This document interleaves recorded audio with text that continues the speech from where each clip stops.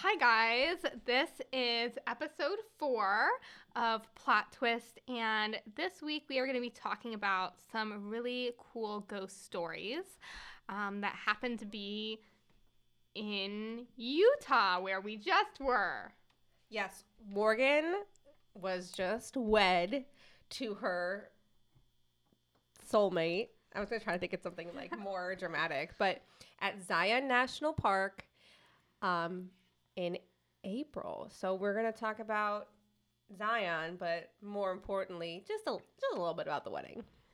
Yeah, so Janelle was our officiant. Let's not leave that part out. I'm so excited.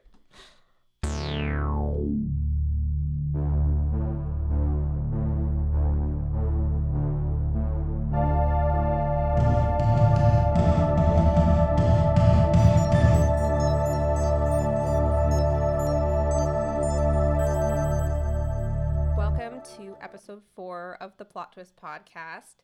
I promise we're going to get to the supernatural stuff and the cemetery stuff, but we'll take a real quick segue to talk about Morgan's wedding. Oh my God, it was incredible. So Morgan got married basically right outside Zion National Park. Literally, there were canyons in the background. It was the most picturesque wedding I've ever been to. It was beautiful, and we weren't too far away from a ghost town. So, mysterious. Wish I knew that when it was happening. Right. Yeah, seriously. I'm like, this is so Morgan. So not only, unique and adventurous, but also a little spooky. Mm-hmm. And then Janelle was our officiant and bird wrangler. Yes. So I had to get excuse me, I'm so sorry. I am a reverend now. I got my reverend's officiant's license. But prior to that, I was not. So I did officiate, and the most exciting part of the whole wedding, other than, Morgan getting married, was our little friend Coco, an owl, flew down the aisle and actually delivered the wedding rings to me. Very exciting. You seemed like you were a little bit nervous, but you held out the little meaty treat, and Coco eventually came right to you. Yeah, it was amazing and terrifying. I had a real falconer's glove that Coco landed on.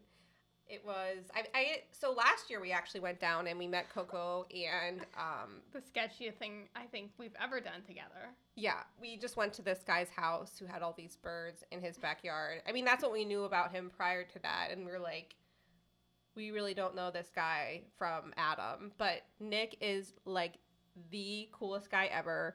At the end of the show, I'm going to tell you his Instagram so you can follow him. He is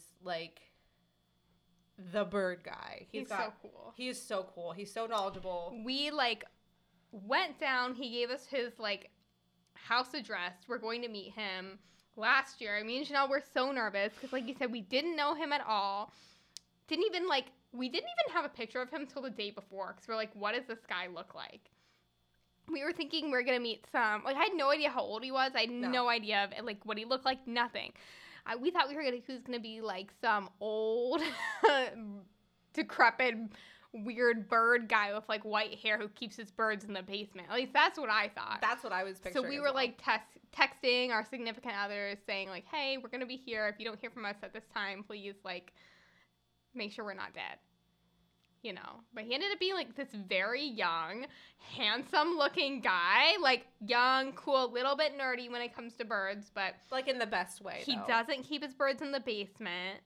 So yeah, it was so cool. Yeah, he has a bunch of birds in his backyard. He had to hurry up, and he got all these birds from a zoo when it closed down. Yeah, the bird show at the zoo he was working in ended up closing down during COVID, and they didn't have anywhere for these birds to go, so I guess they're hey, Nick, do you want any birds from the bird show?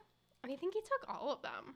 Or most of them. I think he did, yeah. So he basically had to build these bird shelters in his backyard. He had built, like, perches for them to sit out during the day. And he doesn't have a huge backyard, but it is so cool the way that, I mean, the birds are very happy there. Their houses are, little bird houses are amazing.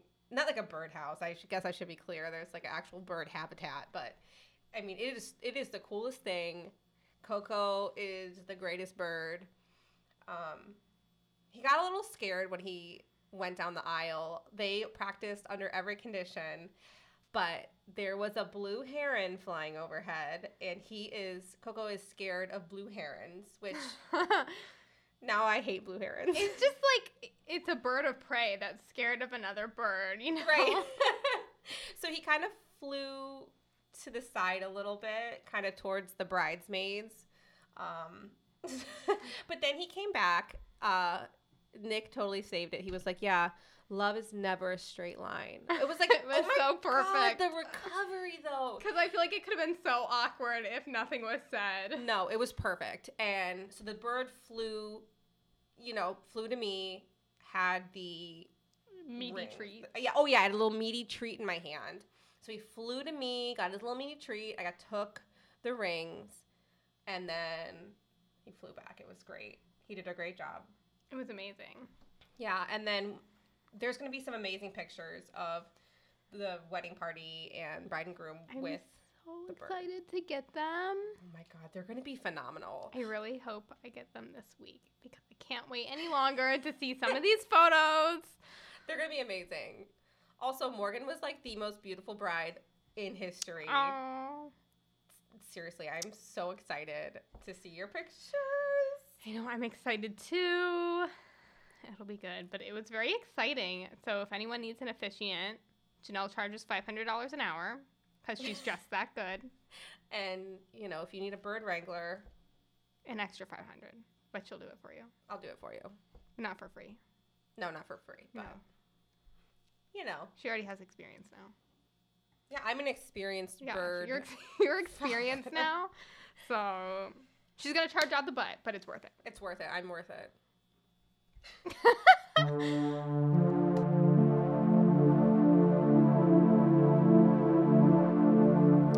So enough about weddings. Let's talk about ghost towns. So I'm just going to give you a little quick rundown about Grafton, the town that we're going to be talking about, and then Janelle will go into more depth about it.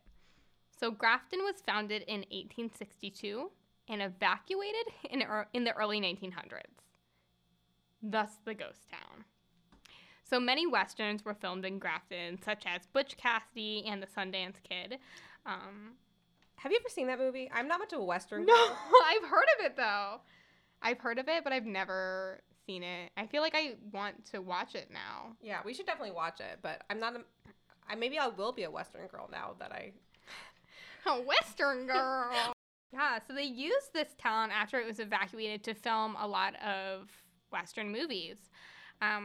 It was also a Mormon settlement. They planned to grow cotton, so the Utah Mormons could become self-sufficient. In 1859, 5 families that had lived in Virgin moved to the Grafton area, but the area became flooded. They tried again upstream. I almost said they swam upstream. Yeah, they swam from their town all the way upstream to try again. They tried again a little bit further away from the previous site in 1862, and they were way more successful. Towns don't thrive really well once they've been flooded. Not sure why. So they were unable to use the land to farm cotton because of the irrigation. So they needed to leave the area in order to do so. In 1864, the population was 168, which feels like a lot. It does. For the time. Yeah, because a lot of Mormons moved to like Salt Lake City to escape religious persecution in the East. So they started there and then kind of moved out throughout Utah and, the like Nevada, Arizona areas. The surrounding western states. But it seems like Salt Lake is still like the base for the religion, like of Mormonism. Right. Yeah, a lot of people stayed there, so there was a lot of split from that area, and a lot of they had a lot of towns in this area, so it's actually kind of like you said, it's impressive that they had 168 people there. Mm-hmm. In 1866, Grafton was evacuated after disgruntled Navajo raiders, or as they called themselves, the Dene. They killed some people in the nearby area.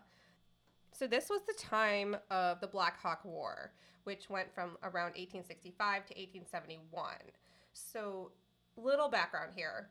The Mormons in the Virgin River area had colonized Newuvi land, or as they're also called, the Southern Paiutes. And the Navajo people from the southern area were pushed northward after their land was colonized. The war was basically between multiple indigenous tribes, the Ute, Newuvi, and the Dene, and that was against the Mormon settlers. The war began during a discussion between some of the Ute tribe and the Mormon settlers while they were trying to settle a dispute after some of the Ute people stole some Mormon cows. But one of the Mormon guys in the crowd was a little drunk, and he pulled one of the Ute chieftains from his horse and like pulled him onto the ground.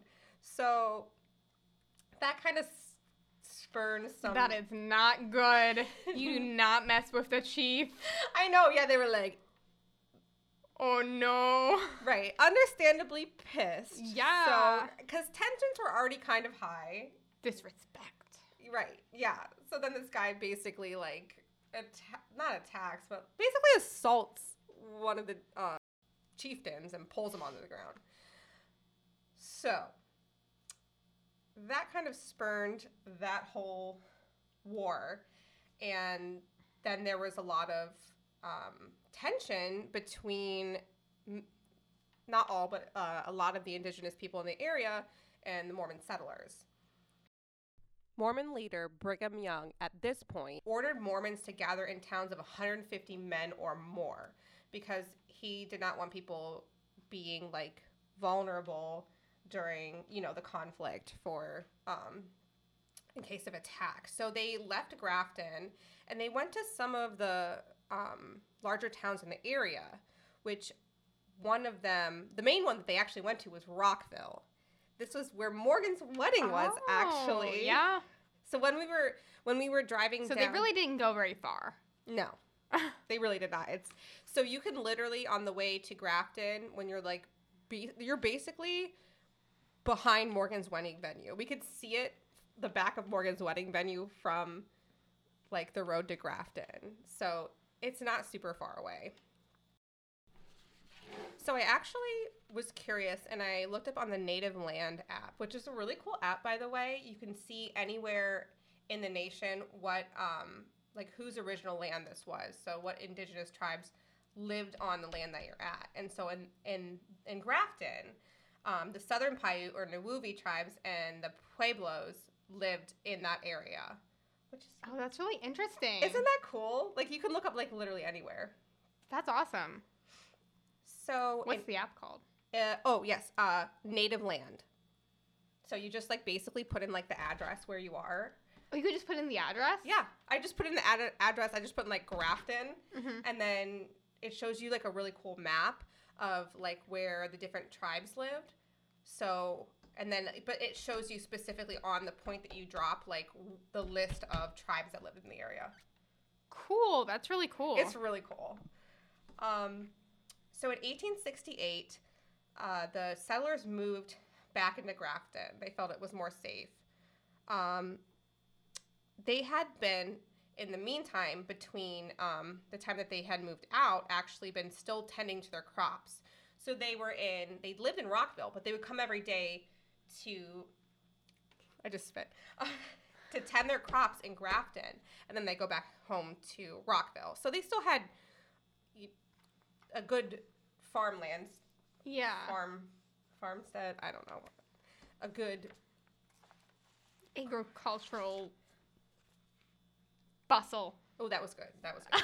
Was it? And so it was kind of an easy transition to come back. In 1906, they finished a 20-mile canal from the settlement of Hurricane. So a lot of the Grafton residents moved to Hurricane since they had more access to water. After people moved out, there soon wasn't enough children to fill a school. And as other areas got more electricity and more access to potable drinking water, there wasn't as much pull to live in Grafton because they relied heavily on irrigation, and it was hard for them to get electricity out there. So it was, a lot of people moved into more populated cities. The last resident left in 1945. So in Grafton now, my husband and I went and visited a couple of days after the wedding, and there are 4 buildings there. There's like a schoolhouse and a church that is built on, so it's made of adobe, and it's on a lava rock foundation, which is like kind of cool. I didn't know they had lava rock out there. Yeah, so actually when me and John went on that helicopter ride, you can see from the air, which we probably passed Grafton while up in the helicopter, they pointed out to us there were active volcanoes like millions of years ago where you can see a lot of like that black lava rock that's left behind. And you can see where it was from the air. It kind of looked like a butt. Like it was, like kind of like a big hill, and it had caved in on each other, forming 2 butt cheeks. But, and then butt with 2 T's. Yeah, there's actually quite a lot in that area. So they could probably have harvested the lava rock and bring it over there. That is so cool. Because it was right, very, very close to where our venue was this, dormant volcano. That is so cool. You would drive past it going in and out of that area. Like if you were to drive to Zion Park from any of the neighboring towns, you would go past it, and you would probably see that the geology changes from like that red rock, then all of a sudden you see black rocks. It was very similar to the landscape of Iceland. I don't know if you noticed it passing on the road. I did not, actually. Yeah. But I feel like you don't notice it until you know. Then you're like, oh, okay. Wow. Okay, that makes a lot more sense then, because I was like totally shocked that they even had access to that. The more you know. So there were also 3 other homes there. The Alonzo H. Russell home, Louisa Marie Russell, and the John and Ellen Wood home. So the homes are all really cool. They're actually in pretty good condition. There's one home that you can actually walk into. It was pretty bare. It's a small, there's 2 rooms. The thing that really struck me about it, though, was the ceilings were so low. My husband is about 6 feet tall. And first of all, he did not want to come in the building. I don't know what he was so afraid of. I feel like he thought it was going to collapse underneath him when these have been here over 100 years. But for some reason, he thought this was going to collapse on him specifically. But I made him come in there because the ceilings were so low. And I have a picture of him. And he's like, the ceiling is not far above his head. So the ceilings are just above 6 feet tall, which is really interesting, I thought. Yeah. Yeah, but it's really cool to me how well preserved they are. There's a Grafton Heritage Society that takes care of it, and they've done a really good job of keeping these buildings standing. And also, the majority of the information that we have from this section on Grafton is actually from the plaques alone. They have a ton of information at the plaques at the site. That's awesome. So let's talk a little bit about the cemetery, because that's really what you came here for. Burials are from 1862 to 1924. And Janelle has some really cool pictures from when she was there that we'll be sure to put on our Instagram for you to check out. So 74 to 84 graves exist. Many headstones may be missing, though. Which brings up my question. What was my question? Oh, yeah. So, slightly embarrassing, but, like, did people steal any of them, or were they just lost to time? But that's, like, a big thing to be lost to time. A headstone, like, how does that just get lost in time? It's a massive, rock. So it's kind of interesting because a lot of the headstones in the Grafton Cemetery are actually made of wood, or they'll have the original headstone, but they'll have an additional headstone as well. That's a more updated one. Oh, so they were of wood. Some of them were wood, some were stone, but I could see the wood ones getting lost in time for sure. Yeah, definitely. But also, were they? I mean, it's very possible that some were stolen as well, though, because there's way less than 80 gravestones there. Yeah, I'm just wondering if someone was like, "Ooh, this is a graveyard no one's looking after. Maybe I could just take myself a little trinket." A little treat. A little trinket. A little treat. I feel like I'm going to have to look this up. Like, people collect weird things. Is there, like, a weird collector's market for old tombstone markers? I feel like that brings up... I don't see a problem with it. Well, that's the thing. I feel like this is going to be, like, a problem for us. Like, this is going to be a temptation for us. I mean, I'm gonna look this up on eBay. Like, it's very dark. It's very dark. I wouldn't want my gravestone stolen, but a rabbit hole for sure. But people collect things from, like, mortuaries. That's true. So, I don't know. It was just a thought, and I'm probably going really far off the rails here. But it's a good thought. It's a good question. But yeah, so some of the headstones may be missing. Could be because they were wood. I could see that getting lost in time. Or maybe somebody decided to come by with their truck and load up the back because maybe they were made out of marble and they were like, this is valuable. Let's just take all these headstones. I don't know. But I want to know. Mormons and Southern Paiutes are buried here. They lived and worked together in Grafton. So that is where they were buried. Remember the Black Hawk War? We talked about it earlier, if you remember, to what Janelle was starting with in the beginning of the episode. She mentioned the Black Hawk War. So lots of tension between the Navajo and the Mormons. The Navajo killed 2 ranchers and took cattle. Make sure I said that right. Mormon militia killed the Navajo. Navajo killed Berry family, who were traveling home towards Berrysville. The Berry family who lived in Berrysville. They are buried in Grafton. It was the county seat at the time, so they were brought, I guess since they weren't, like, killed in a specific town, they were brought to Grafton because that was the county seat. So that's why they're buried there, even though they did not live in Grafton. That makes sense. 13 people died in 1866. Diphtheria took 6. Scarlet fever took 2. 3 were killed by Navajo raiders. 2, swing accident. 1, unknown. The cotton mill was no longer in use. Kids made a swing. Parents didn't like it, but the kids continued to use it. Welp, 2 dead. That is, like, so horrifying. They have a list, basically, of these 13 people on the placard, and it doesn't really give you any information on the placard specifically. It's just, like, has their name, and they were, like, swing accident. They were 13 and 14. Little old to be playing on a swing. I was still on the swings at 14, let's be honest. But, like, imagine. Well, the parents didn't like it, but who built the swing?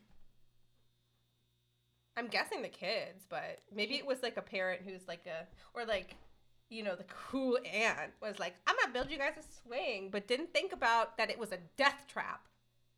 What did this swing look like? Because I'm just having a hard time understanding how 2 fairly older kids died from a simple swing. I know. I tried to find like any kind of picture of the mill or anything, but I couldn't find anything. Which I'm just like you. I mean, like, what was it hanging over a cliff? Was it hanging over a cliff? Was it made out of glass? I mean, it must have been like a horrible accident for these kids to have died on a swing. Because the kind of swing I'm thinking of is like the kind you'd find in a playground. Right, but this is 1866, so.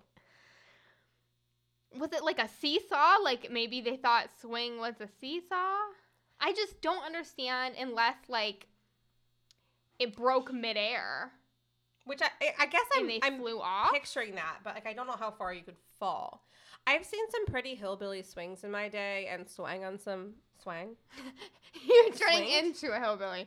Swang. A swang. I have used some pretty hillbilly swings in my time that have been like over some swangs that have been over some like dangerous, I don't want to say cliff, but like some deep embankments or like water that may be shallow. So I guess I can see something like that happening, but I'm just really having a hard time picturing it.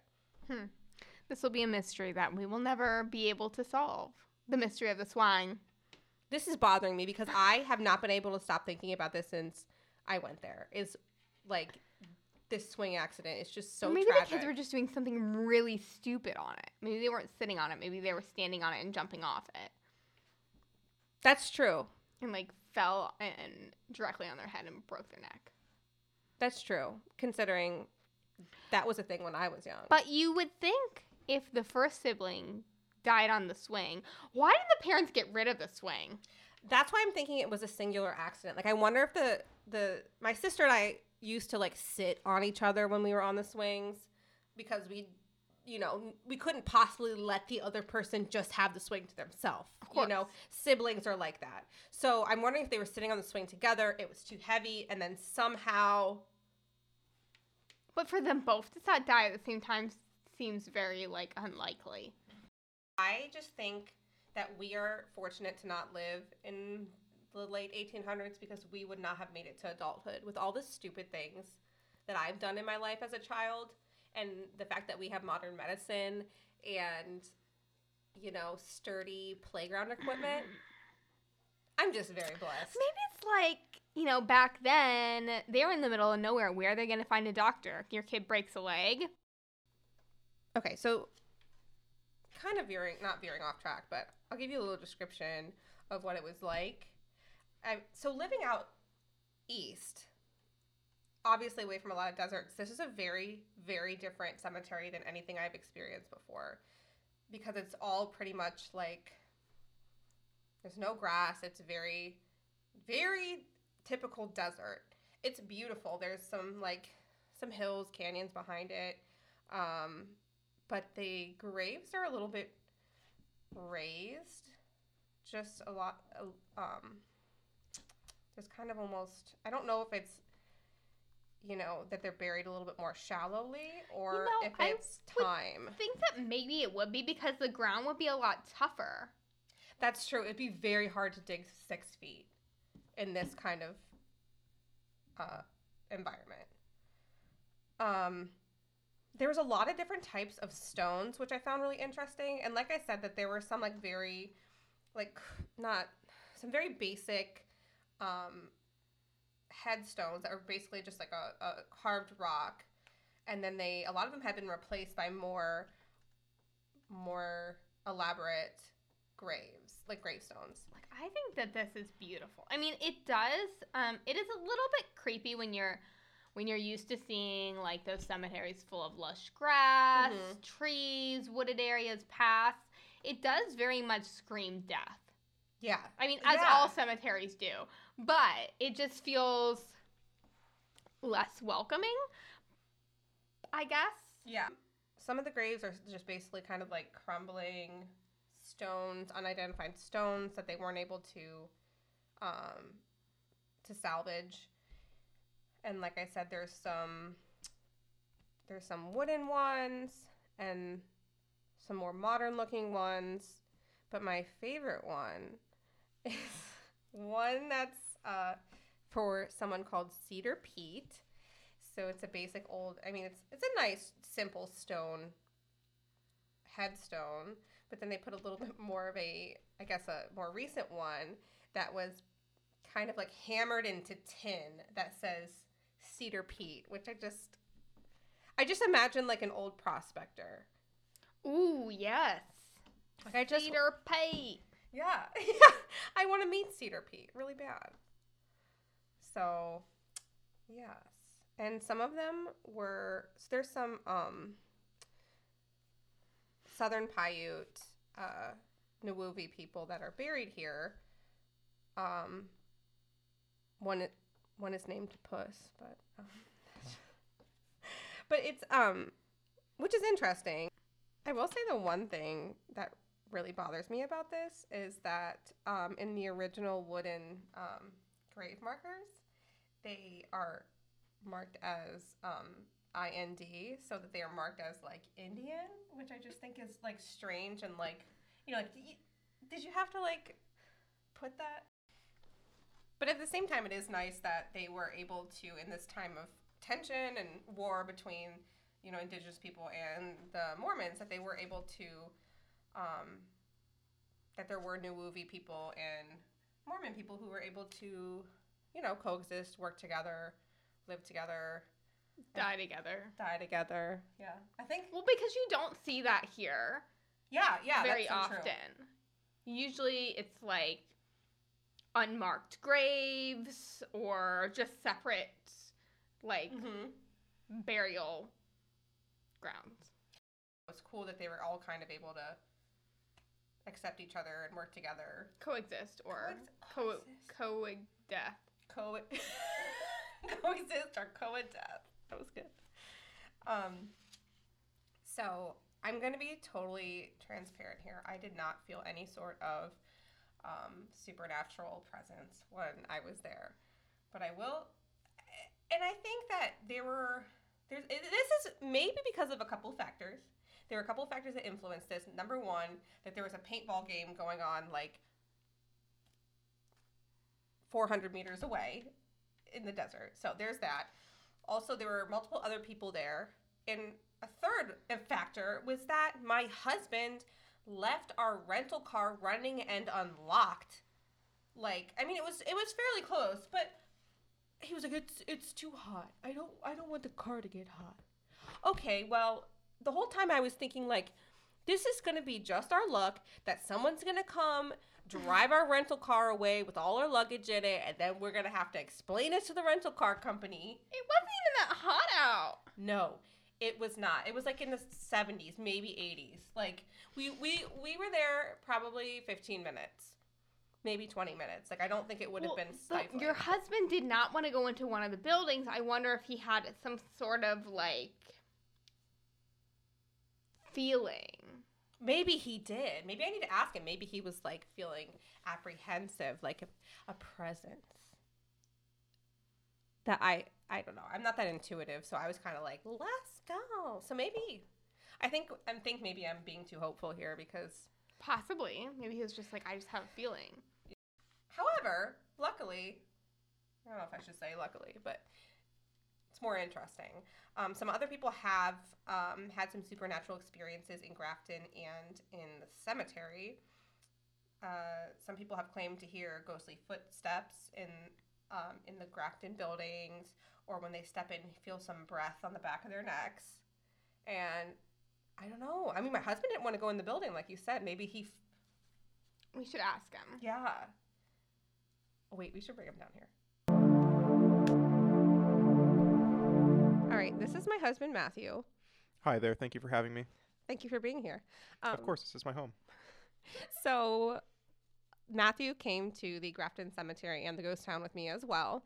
So I just want to ask you some questions about how you felt there.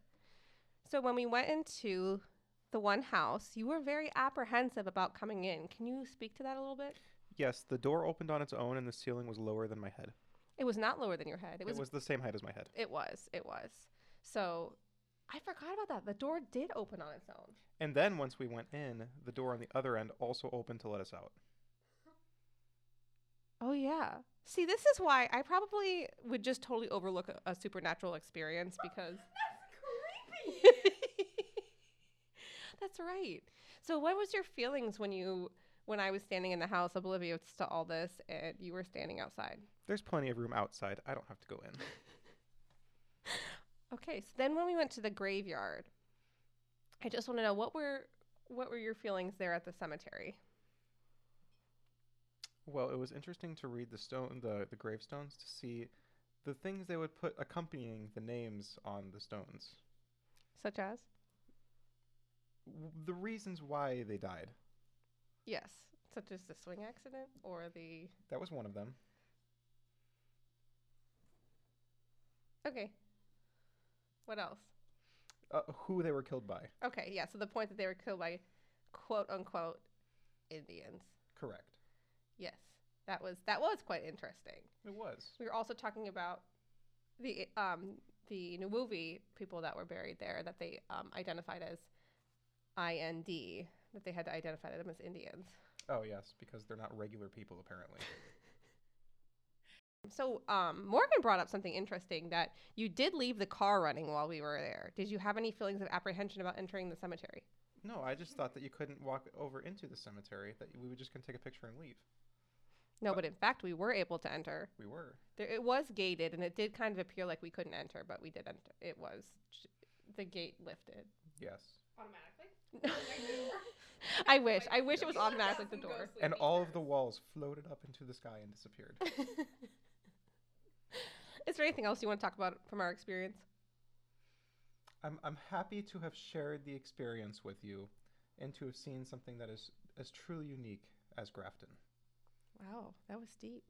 You're welcome. I also want to ask you about, so the drive there was kind of interesting.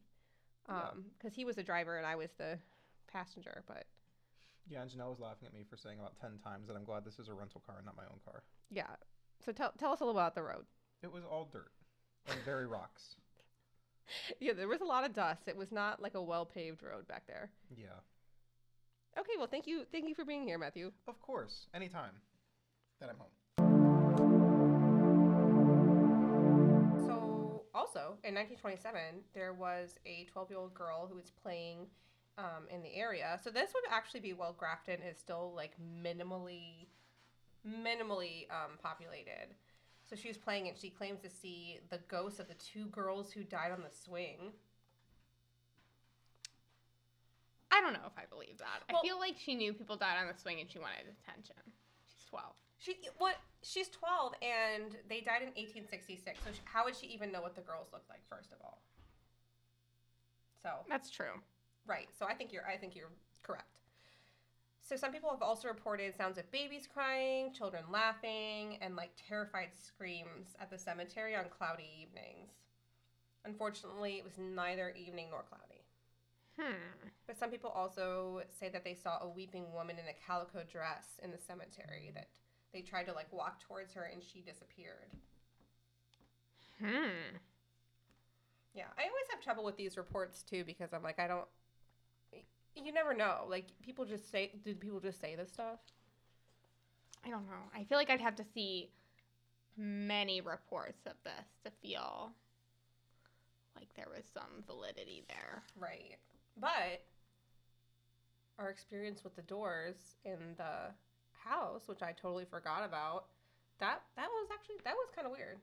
That is very weird. I did chalk it up to the wind, but now that I hear him say that back, it was actually kind of strange. Like, were the doors fully shut?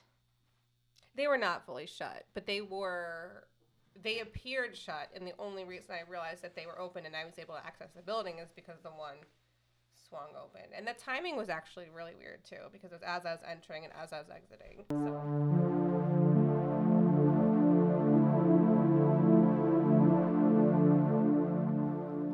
So next we're going to segue into our story about Hog Allen. So Hog Allen, his real name was Albert Smith. S. Michael Chamberlain wrote a poem based on stories about Hog Allen he had heard as a boy. A homesteader with a hunger to own as much land as possible in what is now known as Zion National Park. He overlooked the southern part of the North Fork country and claimed it as his own. He was known for his way with oxen and hogs. The hogs became very numerous in the area. Excuse me. The hogs became very numerous in the area. This is where he got the name Hog Allen and where the area of Hogs Heaven got its name.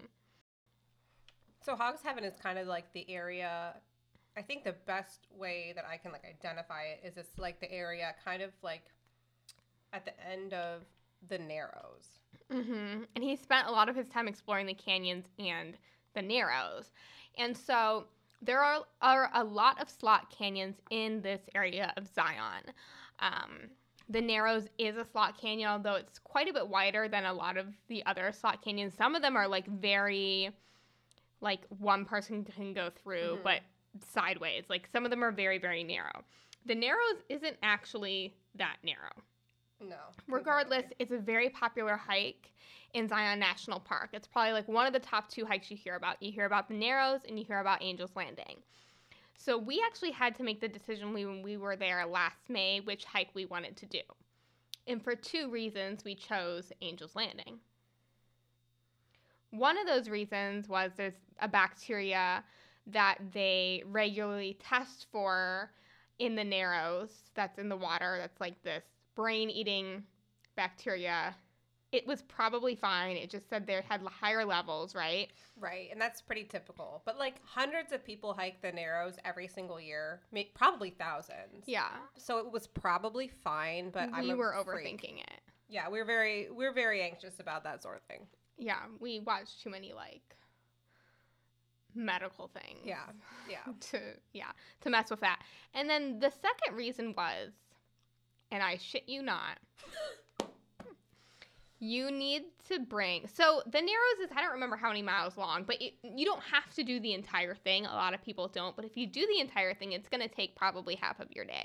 Yeah, it's at least 6 hours for a fast hiker. Yeah. You're actually hiking through the Virgin River, so you're hiking like against the current for a lot of it. You have to rent gear, like, I mean, you can bring your own, but the majority of the time you should rent gear. Mm-hmm. So it's like a big endeavor, and you really can't like branch off of it because it's in a slot canyon on the river. So there's not really any path. There's no way to get out of the water. You just need to walk through it. There's no like getting out and going a different way. If you want to stop and head back, you can. But back to shitting. They will tell you that you need to bring in a bag. And if you need to take a dump, you need to do your business in the bag. Well, there's really nowhere else, like, unless you wanted to poop right in the water, which they do not want you to do that. That's why you need to bring in a bag.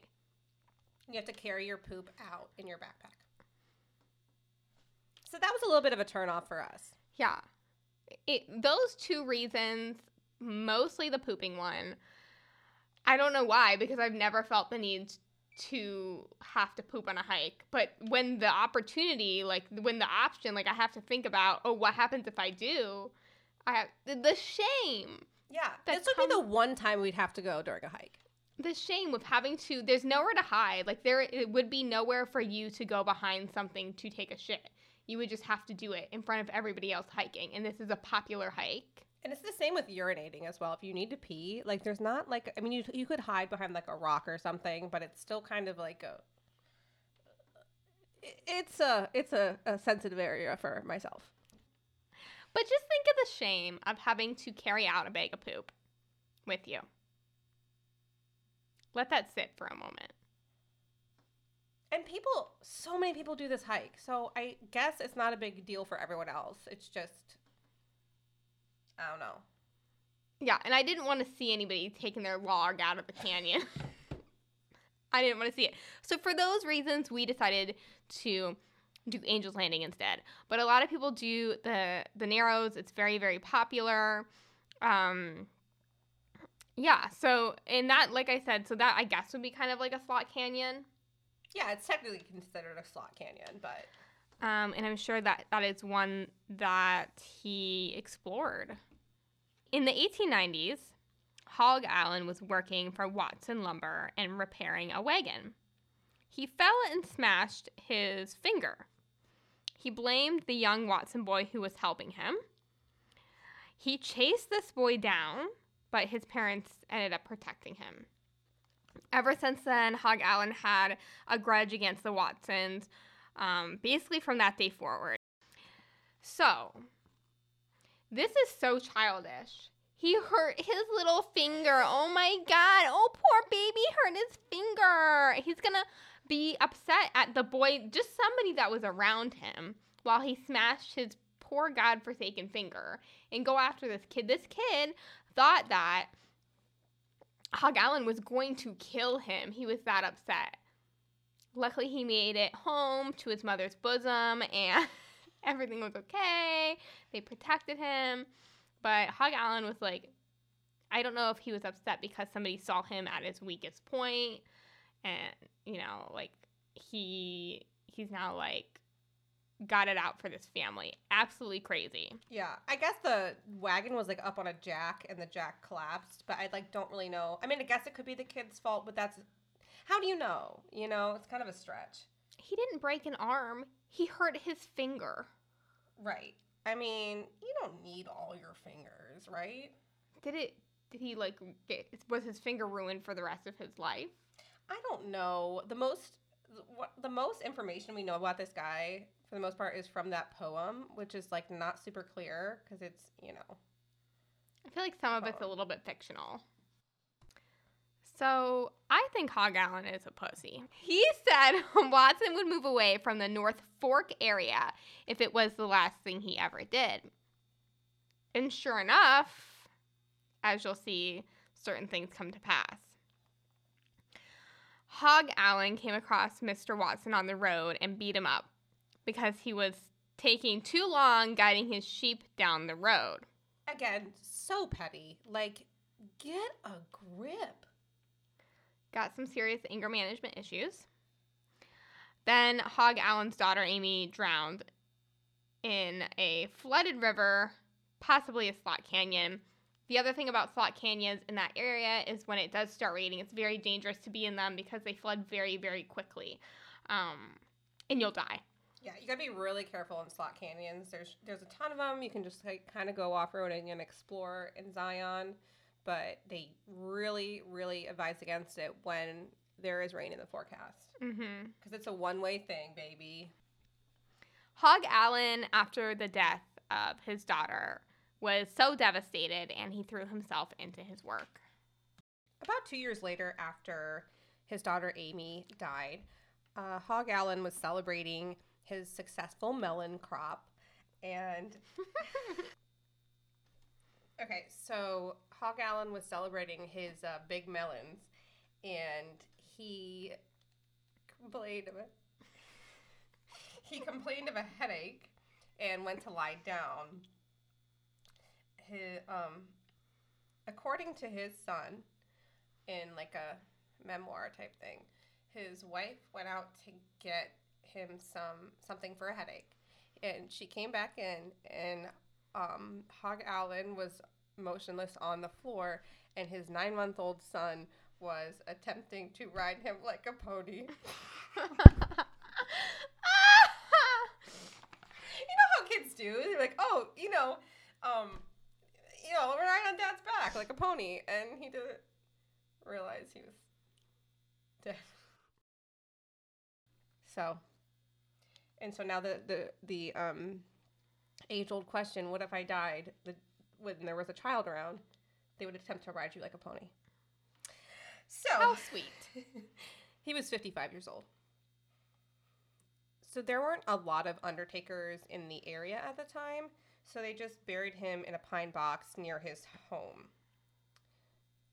So, if we remember back to him cursing, threatening, whatever you may, the Watsons, around 1 year after Allen's death, the Watson family was also celebrating their harvest. They would do things like horse racing. The kids would play kick the can, hide and seek. And during the celebrations, one of the Watson boys died after falling off of his horse during a horse race.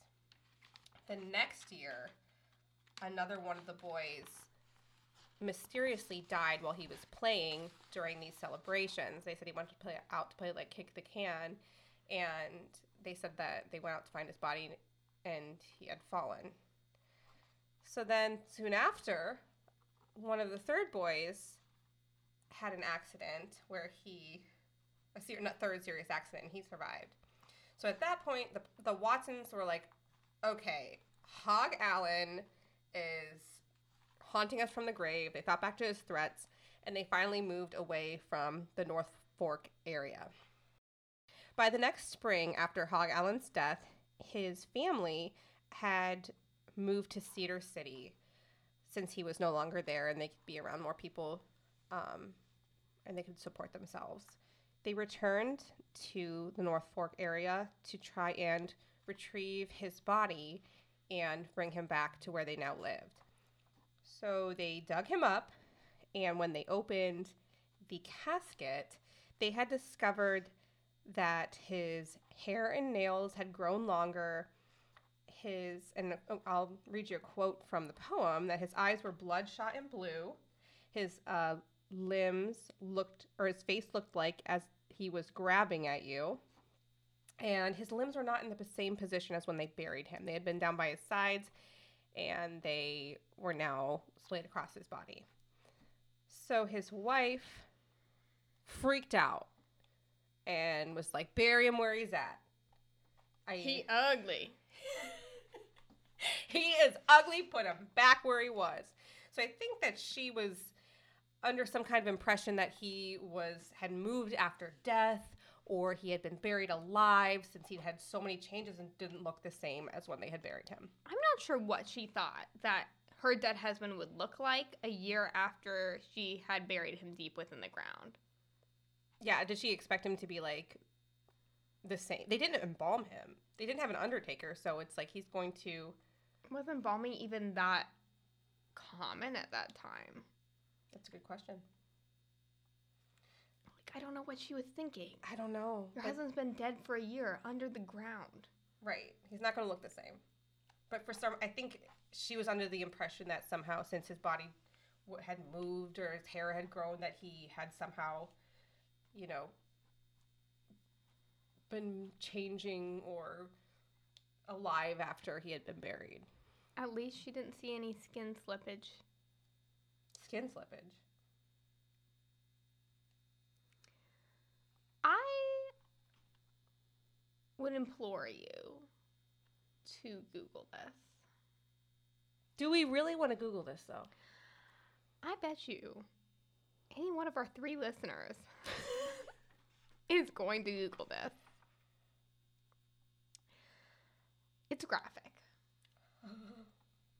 I'm afraid. That doesn't sound nice. No, it's not. It's something that sometimes happens after one dies, or has been, maybe someone died at home alone and they're discovered months later. Something called skin slippage is exactly what it sounds like. The skin, I think it's about the first layer of the skin slips off. All you crazy bitches are going to look this up. I know. I'm going to look it up, even though I don't want to. I think you should. I think we should get your reaction. I think you should look it up right now. I think you're going to have to pull it up. Skin slippage occurs as a result of autolytic enzyme release of hydrolytic enzymes at the junction of the epidermis and dermis. That's gross. And what does that mean to us lay people, Nurse Janelle? This results in loosening and sloughing of the epidermis. All right, I'm going to look at the images. Am I going to... Oh my god. This is exactly what I thought it would look like. And somehow... Oh my god.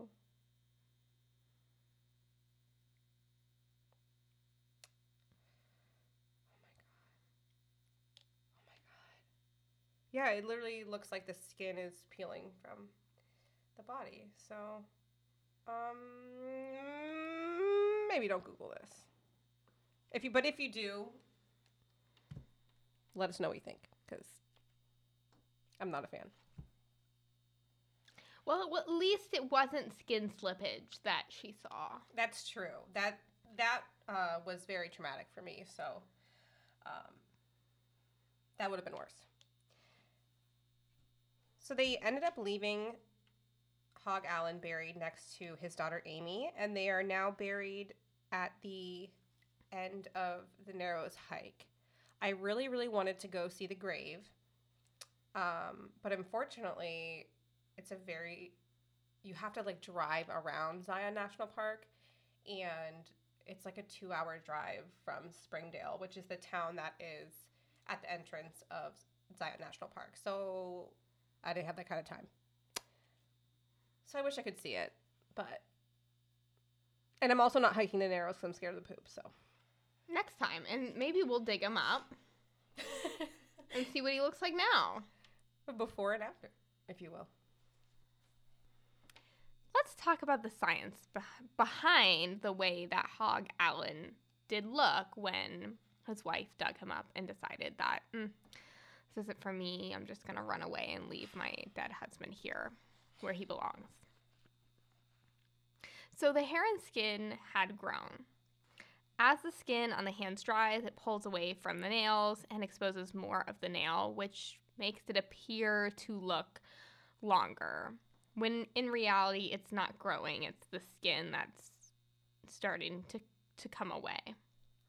A similar action happens with the hair follicles on the head and beard.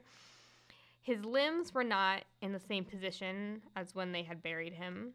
Recent studies have shown that the limbs of the body can move after death. The limbs of the body can move after death through the natural decomposition process. Between scavenging, bugs and animals, tendons tightening, the bloating of the body, stiffness and relaxing from the rigor mortis, your body is just having a dance party. So from this study, it has not really been like replicated yet at the time of publication, but it was interesting because it was on a body farm, which is where they are able to use deceased individuals with their permission to do studies about how they decompose, and they had like taken like pictures over time of how they looked in their position, which would be so interesting to look at that progression. I would love to see that. That would be real cool. I would love to visit a body farm.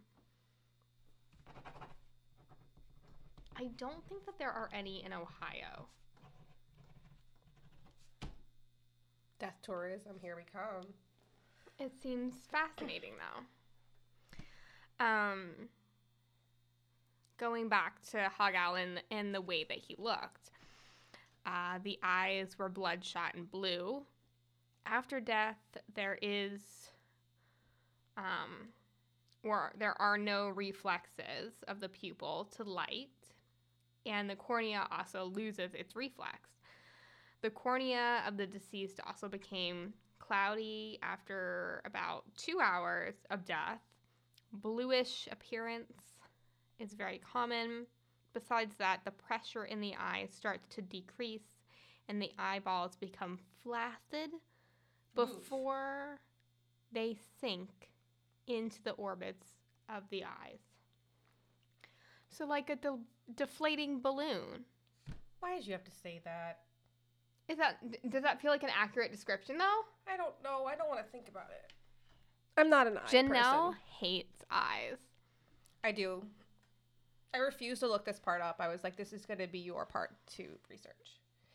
But I am very bravely looking at pictures of the eyes after death. And they like that haziness does give it kind of like a bluish tinge. So I could see how maybe that's what she's seeing when she says his eyes were bloodshot and blue. Oh my God. Ooh. Okay, I didn't need to see that. That's really gross. In conclusion, you're going to look ugly when you die. So you might as well get cremated. That's what's happening to me. I'm not risking that skin slippage. Just get cremated. All right. Well, thank you for tuning in this week. To all three of you, We appreciate you. Maybe bring a friend next time.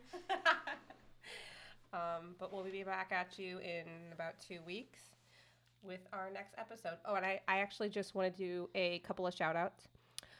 Number one is to our friend Alexis. She actually recommended Grafton Ghost Town for a topic for us when she knew that we were going to Zion for Morgan's wedding. So thank you, Alexis. Yes, thank you, Alexis. The other shout out is to my friend Joe, who pointed out that on episode 2, when I uploaded it, there was 7 minutes of solid dead air. So thanks, Joe, for helping me fix all my issues. So Thanks, Joe. You're cool. okay, and please follow our friend Nick on Instagram. Nick Harris. He is the Birdman at Longwing SLC, LONGWINGSLC. You can find a really cute video of Coco taking a bath and also his morning routine, and he like shows you the backyard where all the birds live and how they all get settled in the morning. And if you don't follow him, we'll know. Because there's only about 3 of you. Right. So, we're going to look. If he has... We're gonna look. And if he doesn't have any more followers... We're going to come for you. Yeah. So... Watch out. Or you too might have slippage. I'm sorry. That was a deep threat, and I take it back. You might also fall off a swing. So, this being our 4th episode, we're going to start adding some bloopers to the end. So, make sure you watch. That was stupid. That's a blooper. Make sure you listen to the end to hear what we have to share. And this time it's a doozy. Someone almost dies. Hog Allen was celebrating his successful melon crop. And... Wow, look at those successful... I almost died. My pretzel came out my throat like a slug.